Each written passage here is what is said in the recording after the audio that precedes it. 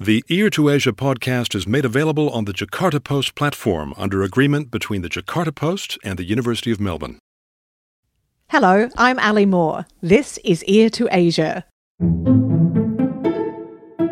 So it's not that the state knows when you get married or the state knows when you get divorced. In Japan, you tell the state when you get divorced so you can lie.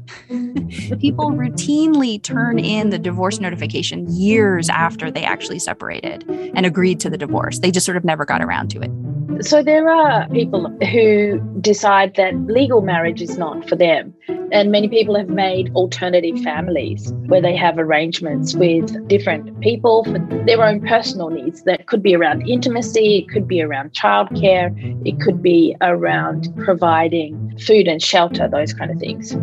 In this episode, intimate connections and exit strategies in a changing Japan. Ear to Asia is the podcast from Asia Institute, the Asia Research Specialist at the University of Melbourne. The concept of the family unit in contemporary Japan looks to be undergoing profound change, and with it, the time-honoured tradition of lifelong heterosexual marriage may be losing its shine. The norms of human connection and physical intimacy are also evolving, with arranged marriages on the wane and an increase in alternative forms of pairings like de facto relationships, same-sex unions, and even sexless marriages. As the nature of unions changes, so too does the practice of parting, with more late-life divorces and more women prepared to initiate divorce proceedings, a reversal of traditional trends. So what's driving these societal changes in Japan? How has Japan's protracted economic stagnation, coupled with persistent population decline, affected family relationships? And how are Japan's legislators and policymakers responding to a change in Japanese society? Joining me to examine intimacy, marriage and divorce in Japan, a gender studies specialist, Associate Professor Claire Marie from Asia Institute, and cultural anthropologist, Associate Professor Alison Alexie of the University of Michigan. Claire, welcome back to the program, and welcome Alison. It's lovely to be here. Thank you for having us on. Thank you so much. It's an honor. I really love your podcast. I'm happy to be here with you today. What a great way to start. Alison, you've written an entire book on intimate relationships in Japan and how and why they break down. It's called Intimate Disconnections. And you begin the book with the story of being in an elevator with a man who's a complete stranger to you, and he starts telling you about his fears that his wife will divorce him. Tell us about that encounter. Yeah, absolutely. It really happened. I was leaving an event in the center of Tokyo one evening, and I got into an elevator with a man, an older man who looked like he was in his 60s. And, it was kind of a long elevator ride. I should say I'm American and I'm white and I'm very tall.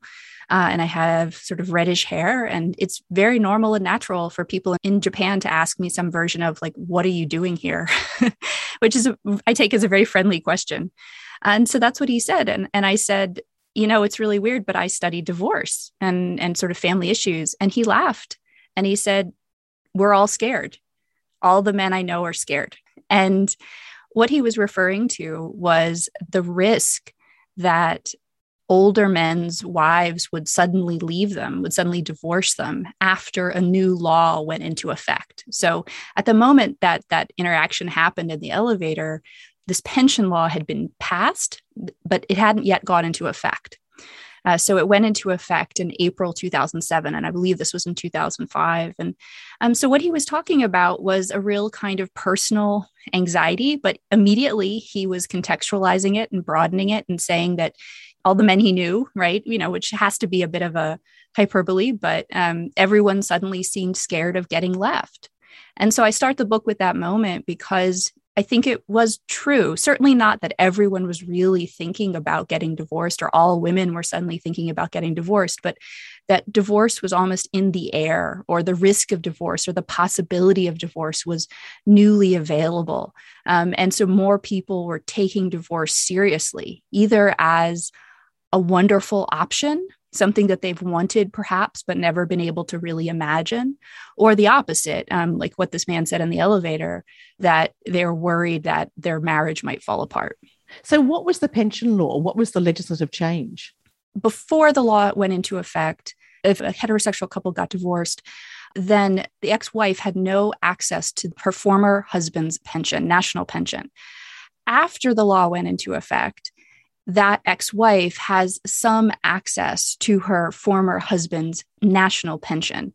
So depending on what year the divorce would take place, she might have to apply for it. But what seemed like a very minor change in the pension law, it had actually been passed a few years before, and nobody really noticed it. But then when I was doing research about divorce in 2005 and 2006, everybody was talking about it because it was sort of coming down the line. Alison, if we just stay with you for a minute, has it translated into reality? How big a shift has there been in who does the divorcing in Japan, the role of gender? The short answer is it doesn't seem like that particular law had a major effect, partially because the money is relatively small, right? It depends on what your ex-husband's national pension would have been, but it might be to the tune of hundreds of dollars a month, right? So maybe more, but not enough to live on, basically. But the reason that I think that he was so willing to talk about his fear, and a fear that he thought other men also felt, was precisely because more women especially are taking divorce seriously now. So they might not go all the way through with actually getting a divorce or requesting a divorce, but divorce has really become something that is a viable option. And it has become something that women are much more likely to initiate, which is a very new pattern compared to what was happening even 30 years ago in the early 1990s. And I want to come back to the drivers behind that in a minute. But Claire, if I can bring you in here, what's different about Japan when it comes to divorce and intimate relationships, about the way that the family's structured legally and socially? Yeah, so when we think about legal marriage in Japan, it's structured through two kind of vectors. One is the constitution, and the other is koseki laws, which is the family registration laws. And then there's also the family laws, which are kind of the three main things that structure the legal framework around legal marriage. And the constitutional changes happen after Japan's defeat in the war. And a key change that gets brought in there is a clause that stipulates that marriage is between two people. It actually refers to man and woman, but it's quite a vague term, and it's of their own volition. So what this does is change the whole framing around marriage, because previous to that, it was not necessarily the right of a woman to select her marriage partner, her legal marriage partner. So marriage was something that was very much linked to the idea of the family, and the family is constructed through patriarchal notions. So the other thing that comes into play there is what's called the koseki, which is the family registration system. There's lots of research on this, but as Japan modernizes around the 19th century and then into the 20th century, the family registration kind of becomes a key part of how to track citizens. And that's based on the idea of a patriarch who is head of the household, and then children, and then below them, perhaps their grandchildren, all fitting onto one registration and being a part of that household headed by the male father figure. This also changes a little bit after the war, and the family registration system itself changes. You no longer have three generations on a family register, it's one generation. So people come out of their family registration and form a new one when they get legally married. And a part of the legal marriage is actually coming on to the same registry document as one person becoming the head of the household, and then having a wife and a husband, and then the children within that family, if there are any, get registered as children. So one of the key things there is that they must have the same last name. And that same last name, that registry, Claire, does it mean in essence that it's not about individuals when it comes to marriage? It is about families. It's all about families. Yes, and it's a very strict definition of what the family is. So the legal family is people who are registered on that same document. But even though this is really highly structured and very rigid, there are also places where people exit and enter from that document itself. And it is inclusive and exclusive. So, for example, if you marry someone who's not a Japanese national, they don't enter into that document, but there's an amendment that goes there. There's a little note that you are legally married. So legal marriage means registering this document as head of a household and a spouse at the local government office. That's what legal marriage is. So like in Australia, legal marriage is you have to actually say certain phrases in the presence of someone who is able to act as the celebrant or the priest or whatever it is. That's the process, the performative process of what a marriage is. And in Japan, that document, that system, the koseki, it's regularly challenged, isn't it, in more recent times? I think the most recent attempt to overturn the law actually failed in July of this year. How big a push is there for a change to that requirement that married couples share a surname? I think there's a strong feeling amongst many people that they would like to be able to have a choice.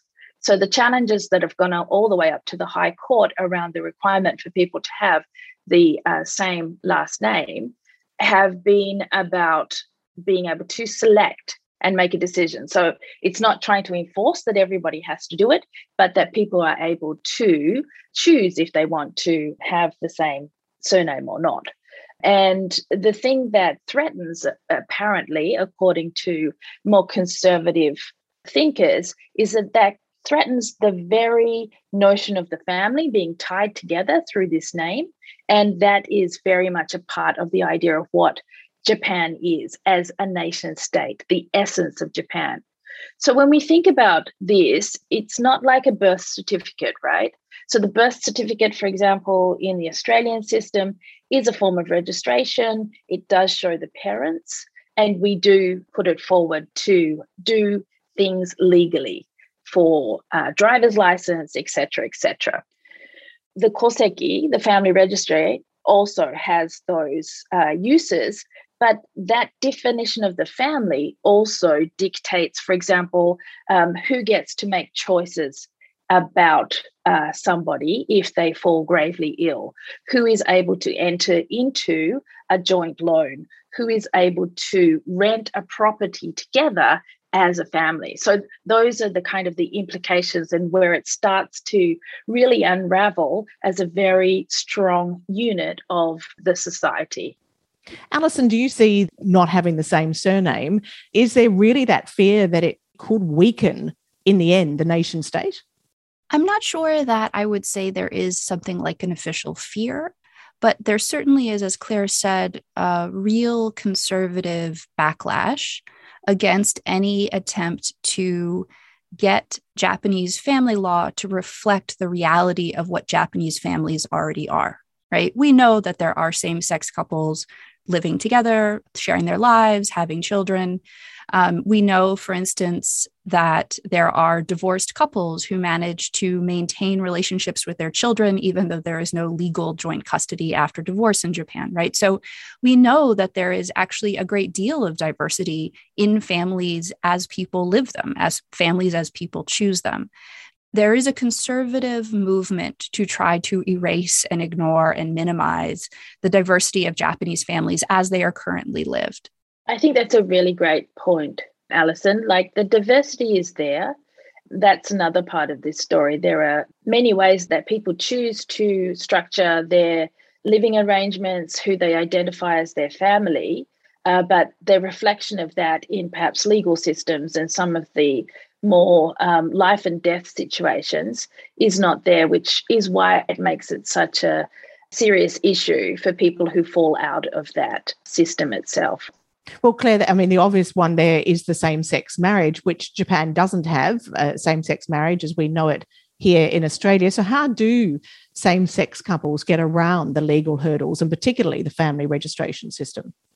Yeah, marriage equality is something that's being very much put on the agenda in Japan, particularly in the last maybe 7 to 8 years. So there's currently a campaign for marriage equality spearheaded by a group called Marriage for All. On their website, they've got a great kind of overview of why it's important and what the differences are And it's linked to things such as access to rights and partnership rights when something happens in a relationship or when something happens in a life. So, as I said before, like if you're not legally understood to be of the same family, then your access to a person once they are institutionalized or placed under medical care can be quite restricted. So one way you can get through that is to become a family through adoption. So adult adoption is one way that can be done. So an older partner would adopt a younger partner, and they would then enter the koseki as the child in a child-parent relationship. Now, that kind of has happened for quite a long time, and it's not just for same-sex partners. It's also something that people have used in order to carry on the family, because that idea of carrying on a family is very important, of having someone to take on and keep going the family name, right? So adult adoption is not bizarre, weirdo out there, but it is one way that same-sex people who are legally registered as the same sex are able to, if one is older and they're both Japanese nationals, to configure themselves as a legally recognized family unit. What happens to that legally recognized family unit if same-sex couples break up? If they break up within the family registry, then they would exit that and dissolve the adoption. So adult adoption works a little bit different to special adoption, which is when you're adopting a younger child. And that is a legal situation where when you adopt a young child under that system, then the ties that they have with their birth parents are dissolved. That doesn't happen in adult adoptions. Alison, a basic question I probably should have gone to earlier in this podcast, but how common is divorce in Japan and how has that changed over recent years? Well, if we think about it statistically, at this moment, about 1/3 of marriages will ultimately end in divorce. This is maybe higher than your listeners might expect. This is about the level of the divorce rate, say, in France as a comparison. It's certainly lower than the United States. The US has the highest divorce rate in the world. Oh, well, let me say, too, that rate, it has been going up and down sort of slightly in the last 20 years. The highest divorce rate recorded in Japan was right around the Meiji Constitution in the 1880s. So this is actually lower now than divorce was at the sort of historical peak in that earlier moment of sort of early modern Japan in the Meiji period. But beyond the statistics, what I find to be really interesting about changing divorce patterns in Japan is that really in the last 20 years, divorce has shifted from something that men requested and women worked to avoid to the opposite. So at the moment, of course, not everyone, but the common pattern now in the contemporary moment is for divorce to be more likely initiated by a woman and either refused by a man or maybe sort of gone along with. So the gendered norms of who is soliciting or who is instigating divorce and also the reasons that they're using has really shifted. When you say more likely, are there actually more divorces instigated by women than by men? I mean, that's a complete reversal. Right. So the short answer is the statistics are really fuzzy. To get divorced legally in Japan, what a couple needs to do is get a 2-page form from a local government office or download it, fill out the form and submit it to the local government office. So they don't have to appear in front of a judge. They don't have to actually even be both physically present to turn in the form. A third party can turn in the form. They have to sign their names. They have to use their name stamp, and then the divorce is recognized by the state. So the reason I explain this is to say that it can be really difficult to figure out who initiated a divorce. So if you look at, for instance, survey data, in general, at the moment, more women are initiating divorces. But part of what I found by doing ethnographic research was that, maybe surprising no one, it turns out to be a lot more complicated than that. So in previous research, legal scholars especially had used as a measure of initiation who turned in the form, right? So you both don't have to be there. It can just be one spouse. So a lot of scholars assumed the person who really wanted the divorce would be the one who turned in the form. In a lot of ways, that makes a lot of sense, right? What I found ethnographically was actually usually the opposite was the case. So what I found was that women, often women in my sample, right, were looking for a divorce. So they would explain it to their husband, they would talk it out, they would disagree about it, they would figure it out. And finally, somebody would go and get the form and fill it out. And then the second spouse to fill it out could often take years, right? So there could be a lot of disagreements in that time when one spouse is very ready to be divorced and the other spouse is not yet ready. So what I found was that in the cases like that, where one spouse had been delaying and delaying and delaying, that spouse, the one who had not wanted it, the one who had refused, was often the one who turned it in finally, because basically he finally agreed. So I'm not saying that's happening in every case, but it was interesting to sort of push back against this very reasonable assumption that a lot of scholars had made before this. And it's intensely personal, isn't it? And I guess that's a question for you, Alison, that how did you find the ability to research in this area and the willingness of people to tell you what they wanted and what they were planning? I will always be incredibly grateful and humbled by everyone who was willing to share any part of their life with me in the course of this project. It is a really complicated and personal topic. So I was worried before I started the research whether or not anyone would ever want to talk to me about it. And what I found was that at least some people, so surely not everyone, but many wonderful people were really willing to open up and talk with me and let me sort of join their lives. So some of the ways I did this research was by joining different focus groups or support groups, sometimes focused specifically on divorce, sometimes on broader topics, family issues, other kinds of sort of psychological stuff. And people were really welcoming. I was always willing to listen. I was genuinely always willing to hear what they wanted to tell me. I learned so much from being corrected, by being sort of shifted. I was interested in one thing and they're saying, oh yeah, that's not interesting. Look over here at this thing instead. You should be asking people questions about this. So I was really humbled and surprised by how many people were willing to talk with me. The sort of glib answer I have for this question is, I think we all probably either have ourselves gotten divorced or know someone who's gotten divorced and really wants to talk about it, at least for some amount of time. And I was always happy to talk and always happy to listen. So I became a kind of sounding board for a lot of people. And I do my best to honestly and accurately represent what they shared with me in my book. Claire, when we look at this trend, this change, more women seeing divorce as a viable option, what's driving that, do you think? And are the drivers in Japan any different to many other countries? I'm not sure whether the drivers are completely different. I mean, we're talking about interpersonal relationships and intimacy, and Alison's book gives a really good insight into how people navigate that. The system is different in Japan, and the legal situation, of course, shapes the way that people can or cannot navigate it and the choices they make. The other thing is the change in gender and the workplace and the ability of women to be able to participate in the workforce in different ways.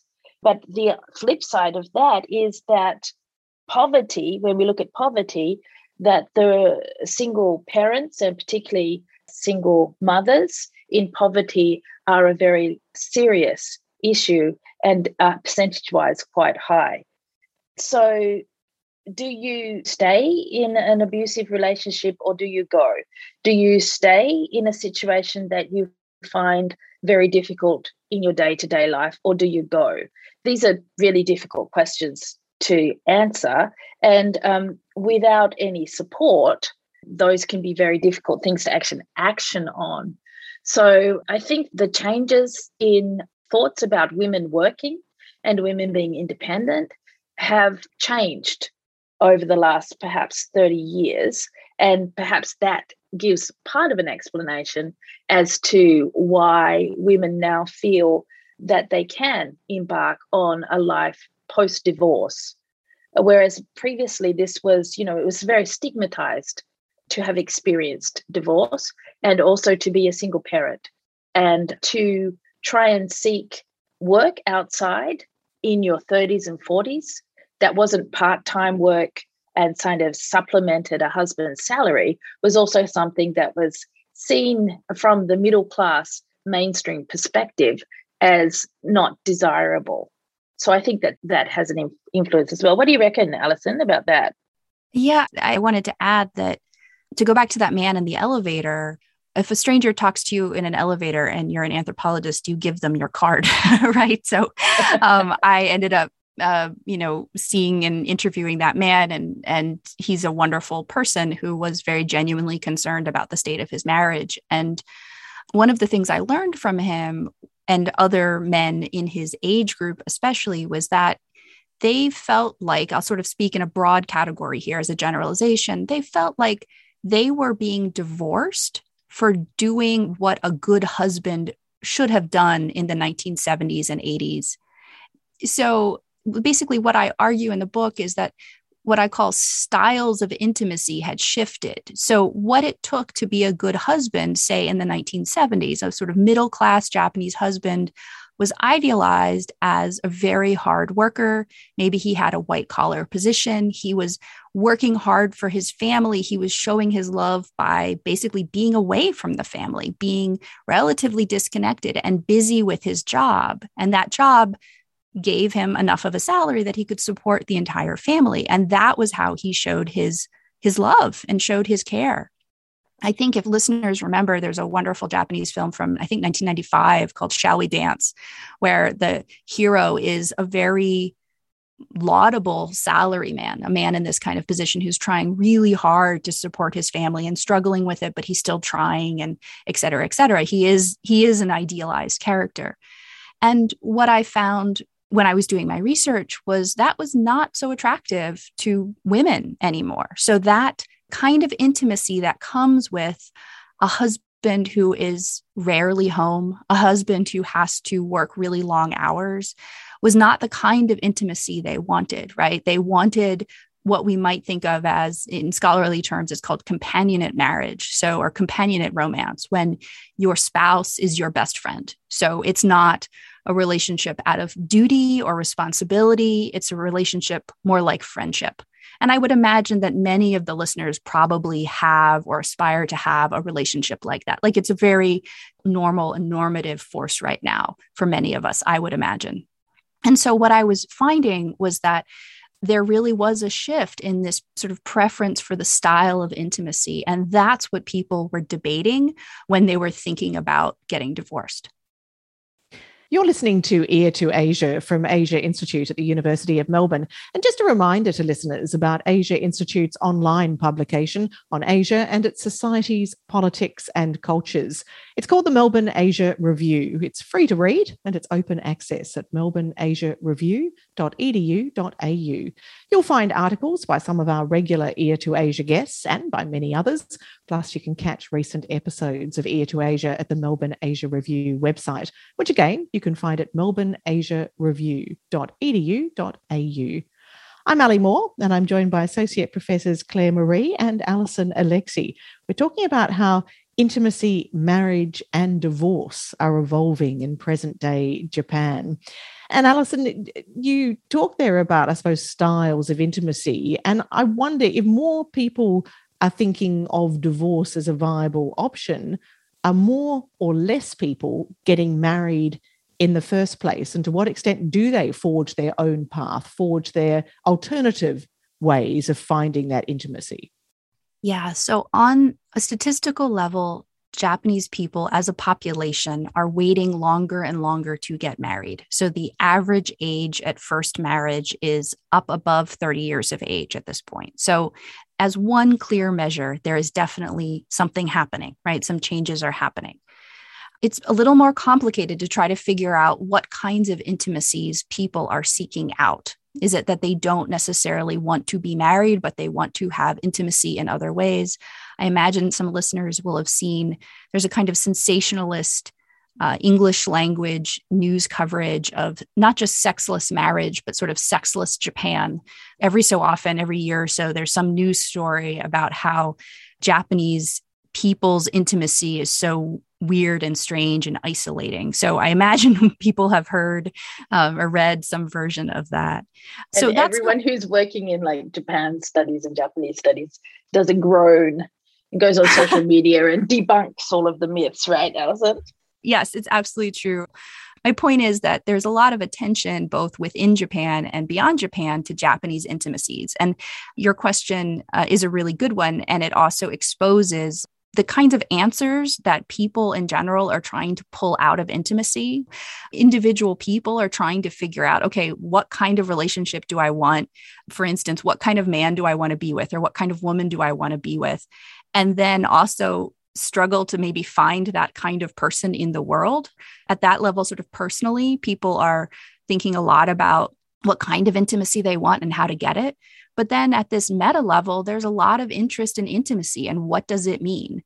In Japan, of course, we can always link it with the falling birth rate, right? We can always say, well, this is the Japanese population shrinking because of broadly conceived intimacy issues.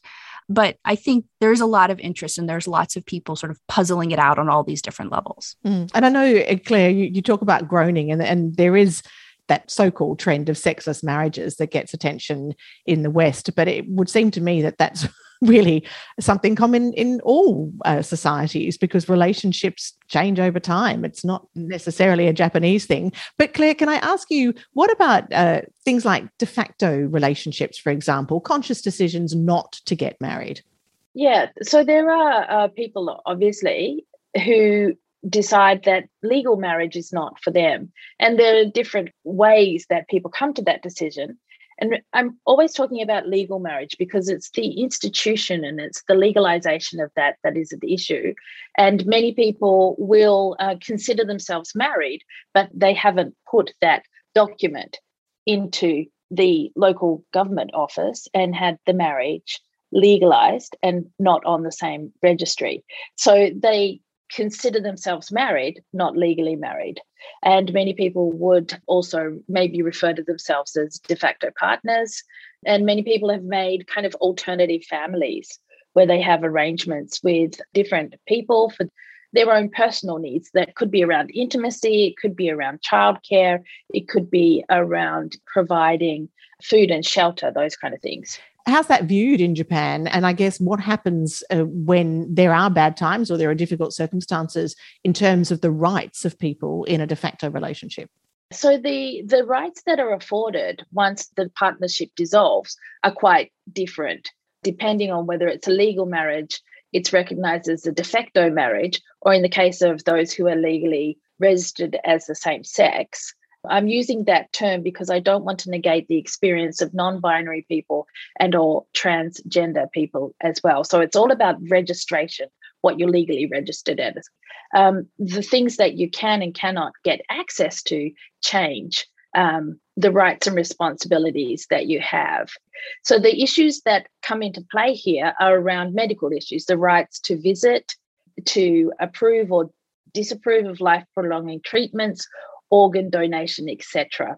So those things in Japan are things that the legal family can do, and also that de facto, common law de facto relationships partners can do.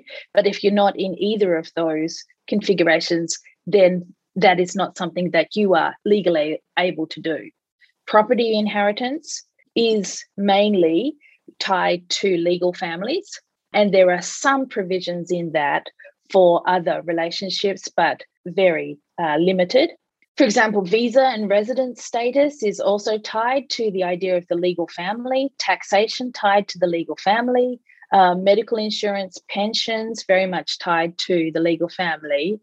And so it's this list of things, rights and responsibilities that you can access or not access. So what about remarriage? If people do actually get divorced, do they tend to remarry, Alison? They do tend to remarry, but there's also an interesting detail about the structure of law around remarriage that supports some of the points that Claire has been making, which is this. So legally, a man in Japan can get divorced and remarry immediately, same day, next day, no question. Legally speaking, women are forced to wait 100 days before they can remarry. A lot of people are really shocked by this. It's actually, I should say, a lot of Japanese people I know are really shocked by this. This is one of those laws that you don't really realize until it hits you. You know what I mean? Then until it becomes relevant to your life. So the logic, if we can explain that, is that the family law system wants to know if that woman is pregnant before she remarries, so that they can either count the child to her ex-husband as her ex-husband's child or as her new husband's child. And this supports exactly what is another demonstration of exactly what Claire was talking about, which is you can see the paternity written into law here. Like the legal structures that are absolutely shaping people's lives are so that the state can be sure of paternity of a child. Lots of my students raise their hand and say, wait a second, what about DNA tests? There's a better way to figure out whose baby that is. And that's not the way the legal system is structured in Japan, right? DNA testing is not the solution to this puzzle. There's a sort of legal structure in place, and women cannot remarry immediately. And in the course of my research, really only one person ever talked about this. And it was a woman who was desperately trying to get divorced. Her husband was refusing. He kept saying, I'll sign the papers. And then he wouldn't sign the papers, and been going on and on and on. And she was livid. She didn't have a boyfriend. She didn't have anybody on the horizon. And she was like, I need this divorce to happen because then I have to wait 100 days, which is not fair. And then I can maybe, get remarried or something. And so just the principle of it was quite rightly infuriating to her. But most people don't really think about it. Taking into account that most people don't think about it, but we've talked about pressure for change to other areas, things like mandatory same surname. Is there pressure for change to this at all? There actually was a change just recently in the last few years. So it used to be a longer waiting period, and the Supreme Court of Japan reduced it. It was 6 months. So it was reduced down basically to 3 months. Why can't they just do a pregnancy test and move on? Dude, yeah. Why can't they do a pregnancy test? Why can't they just do a DNA test? Because the system is not actually designed to be a rational and accurate reflection of the world. The system is designed, the Koseki system is designed to have internal logic that is maintained. What's so crazy is that they actually don't care who is what I would call the biological father of a child. They care that they can trace it in a way that is logical within the structure of the system. But I mean, the beauty of that is also on the flip side. You can adopt someone into it and they become the legal child. It's kind of like that's how the family was kept going. Yeah. So it does have these extraordinary flexibilities built into a system that seems archaic. And people mess with it. Like, I need to emphasize, people mess with this system. And Claire, you've heard me say this, but like the punchline to all of this too, to me, is that it's actually all about notification. So it's not that the state knows when you get married or the state knows when you get divorced. You tell the state when you get divorced so you can lie. People routinely turn in the divorce notification years after they actually separated and agreed to the divorce. They just sort of never got around to it. So the whole system, in my view, is actually built on basically self-reporting, which only is good up to a certain point. Gosh, we could just do another podcast on this.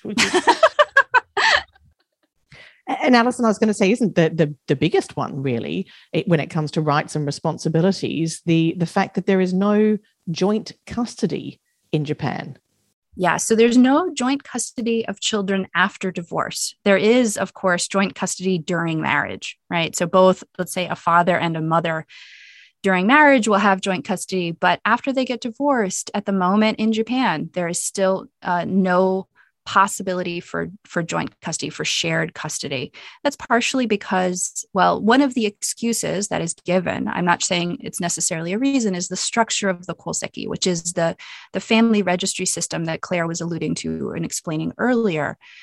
So a child has to be registered only in one koseki, one household registry, and can't be in two. So therefore, the so-called logic goes, and therefore we cannot have shared joint custody after divorce. But what I found was about a third of the families with whom I was doing research had figured out ways to keep contact between the child, say, and both parents. So why doesn't the law change to keep up with what's clearly happening in reality? Oh, goodness, what? That's a great question. I was just giggling because we don't know. Why doesn't it? Why is one of the big questions, right? Why doesn't it shift and alter? And the only thing that I keep on coming back to is because the actual family registry, this system, the constitution that ties the family to the nation state, to the imperial family, who is on a separate registry. So, the women of the imperial family who marry outside, because they marry outside of the imperial family, then become part of, the commoners, right?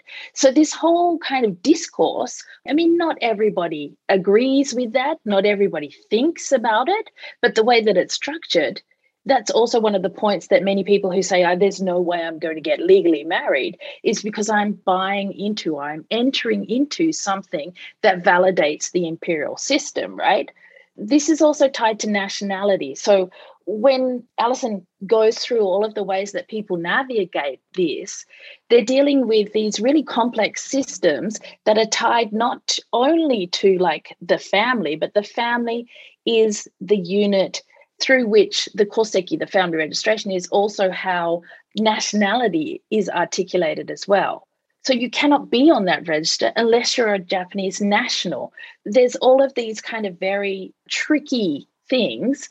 There's points of entry and exit, and there's a way that people navigate it and they are creative. But the structures themselves have great ideological meaning. I think that a lot of people, and I don't just mean Japanese people, I mean people anywhere, would struggle to identify exactly what makes a family. Here's the example that I want to give. I teach courses about kinship and family at the University of Michigan, and I often ask students, is it important to you to have everyone in a family to have the same last name? And I'd say probably the majority of students say, yes, it is. And many of them say, I wouldn't feel related to my family, say to my children, if I didn't have the same last name as them.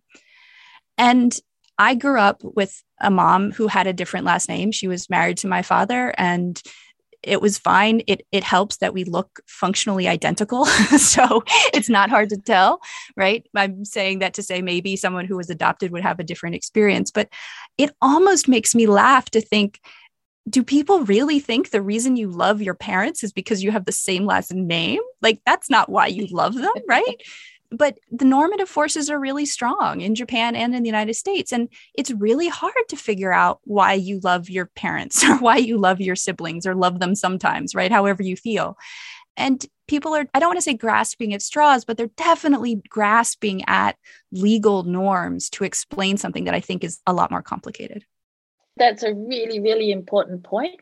How do we create the families that we know will nurture us? How do we create the connections and the intimacies that will carry us forward? How do we do that daily? And those are some of the more philosophical questions that often people who are thinking about the institution of marriage and questioning it are trying to bring to the table. But in the pandemic moment, when borders and the ability to travel and things are being restricted, these also impact on the way that people are going to make decisions and how they might access or not access institutions that are available to them. And Claire, when you look at that conversation about, I guess, what makes a relationship, but also around divorce as well, how is marriage and divorce featured in Japanese media and in pop culture? And also in particular, I'm curious as to how female instigated divorce is portrayed. Oh, yeah. I was just doing a little bit of research, and there was the Friday trendy drama, a broadcast from April to June in Japan, was called Rikokatsu, which is a great term, which is taking the word for divorce, rikon, and katsudo, katsu, and bringing it together and talking about people who are going through preparations and getting ready for divorce. Usually this term is used for the period when people go through and get prepared for marriage. So konkatsu was a big term. The fact that we need to prepare ourselves, put ourselves on the market ourselves, find a suitable partner, and legally get married. And so this TV drama broadcast on a Friday evening at 10 o'clock is exploring that at the divorce spectrum. That to me shows what is trending. And it features a more kind of elderly couple going through divorce and attending to divorce. But I mean, Kramer versus Kramer, those kind of images that we had coming out of Hollywood portrayals of divorce, I think resonate with what happens in the Japanese popular culture or media space in the 1980s and 1990s as well. Is there much about how to get a divorce and how to avoid a divorce?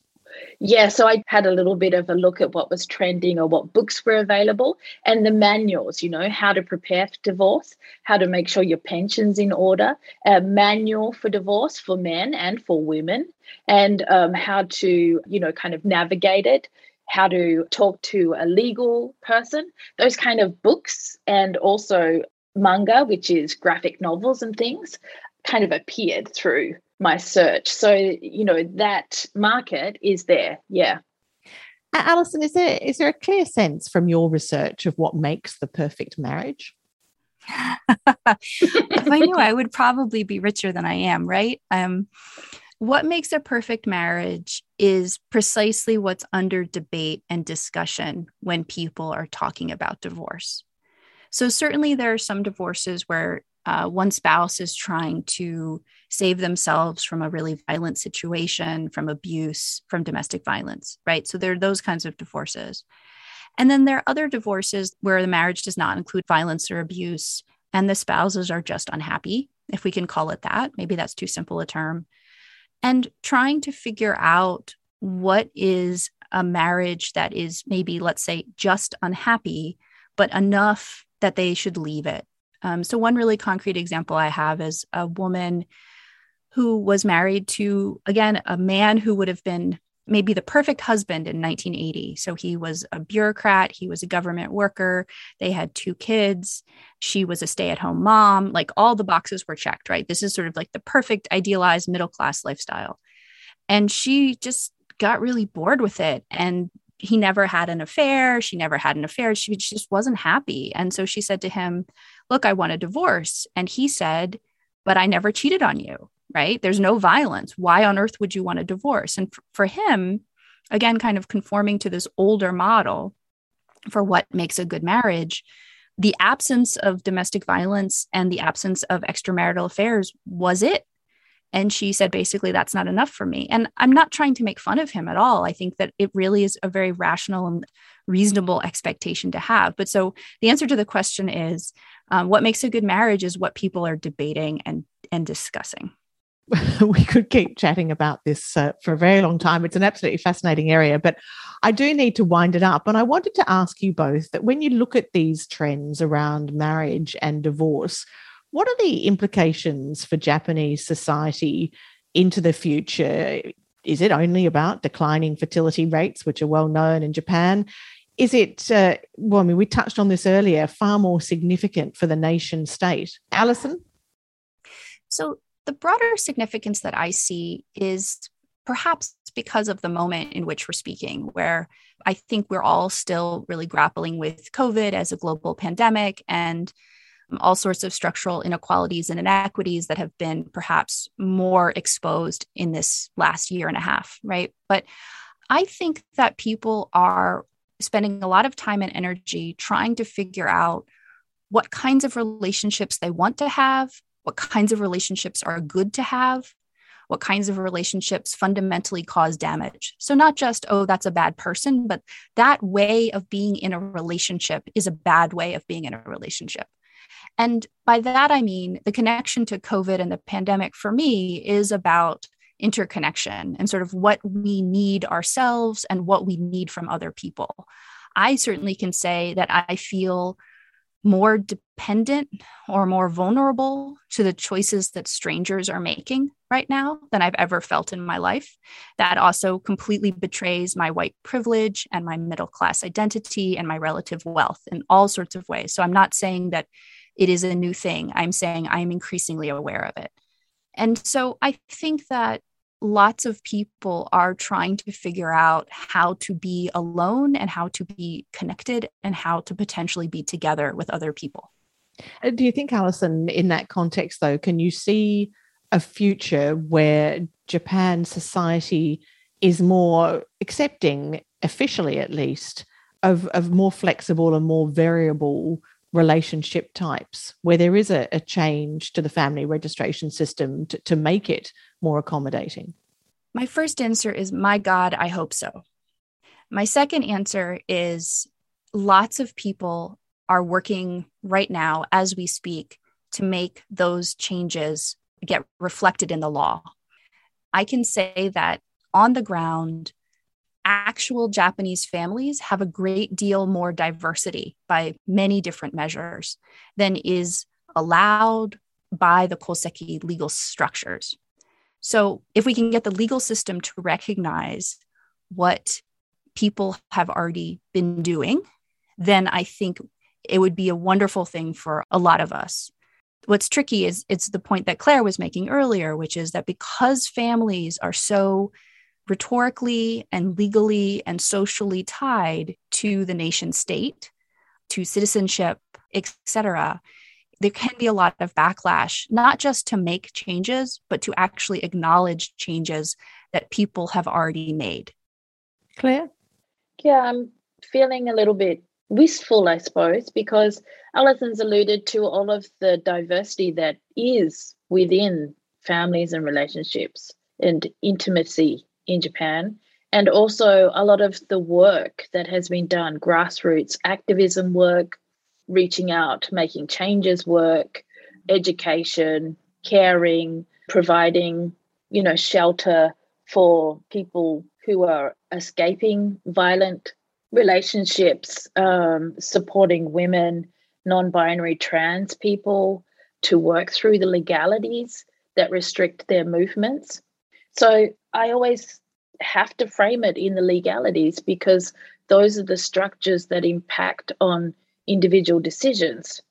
But on the kind of the ground, there's a lot of diversity and there are a lot of people who are making good change. So how do we enact that and make changes in a more broader legal way is, I think, something that is constantly being reassessed. And there are small changes that happen over time. And some of them are related to, for example, recognition of same-sex partnerships in local government contexts. Other ways are protecting young children from any bullying that might happen if they don't have two parents. And those are kind of the human aspects of negotiating those legalities. I'm always talking about negotiating them and the trickiness and the creative ways that people get through them. Hopefully, they will be reflected in laws as we go forward. Thank you so much to both of you for all your insights. And just before I let you go, if people want to hear more about the work that you do and more about your research, can we point them to social media page? I think, Alison, you've got a webpage people might want to look at. Yes, I do. Thanks for asking. So my webpage is AlisonAlexy.com. And so that's ALLISONALEXY.com. And I'm also on Twitter at AlisonAlexy. And I also just wanted to add, if it's okay, that thanks to really generous funding from a program called TOME here at the University of Michigan, my book about divorce in Japan is available through open access. So if you go to the University of Chicago Press page and look for the book, you can download a free PDF or iPad version. I'm very happy to interact over social media. I'm on Twitter and would be happy to hear comments or questions from any of the listeners. And the book, of course, is called Intimate Disconnections. Claire, where can people find more of your thoughts? Yeah, I do tweet as Claire Marie, UOM, and also as the president of the International Gender and Language Association. So, yeah, you can find me there. Well, thank you. You've both been incredibly generous, and it is a fascinating subject and one that I know that this podcast will revisit. Thank you so much for joining us. Thank you so much. Absolutely. It was a complete pleasure. Thank you so much. Our guests have been Gender Studies Specialist Associate Professor Claire Marie from Asia Institute and Cultural Anthropologist Associate Professor Alison Alexie from the University of Michigan. Ear to Asia is brought to you by Asia Institute of the University of Melbourne, Australia. You can find more information about this and all our other episodes at the Asia Institute website. Be sure to keep up with every episode of Ear to Asia by following us on the Apple Podcast app, Stitcher, Spotify or SoundCloud. And if you like the show, please rate and review it on Apple Podcasts. Every positive review helps new listeners find the show. And please help us by spreading the word on social media. This episode was recorded on the 28th of August 2021. Producers were Calvin Parham and Eric Van Bemmel of profactual.com. Ear to Asia is licensed under Creative Commons, copyright 2021, the University of Melbourne. I'm Ali Moore. Thanks for your company.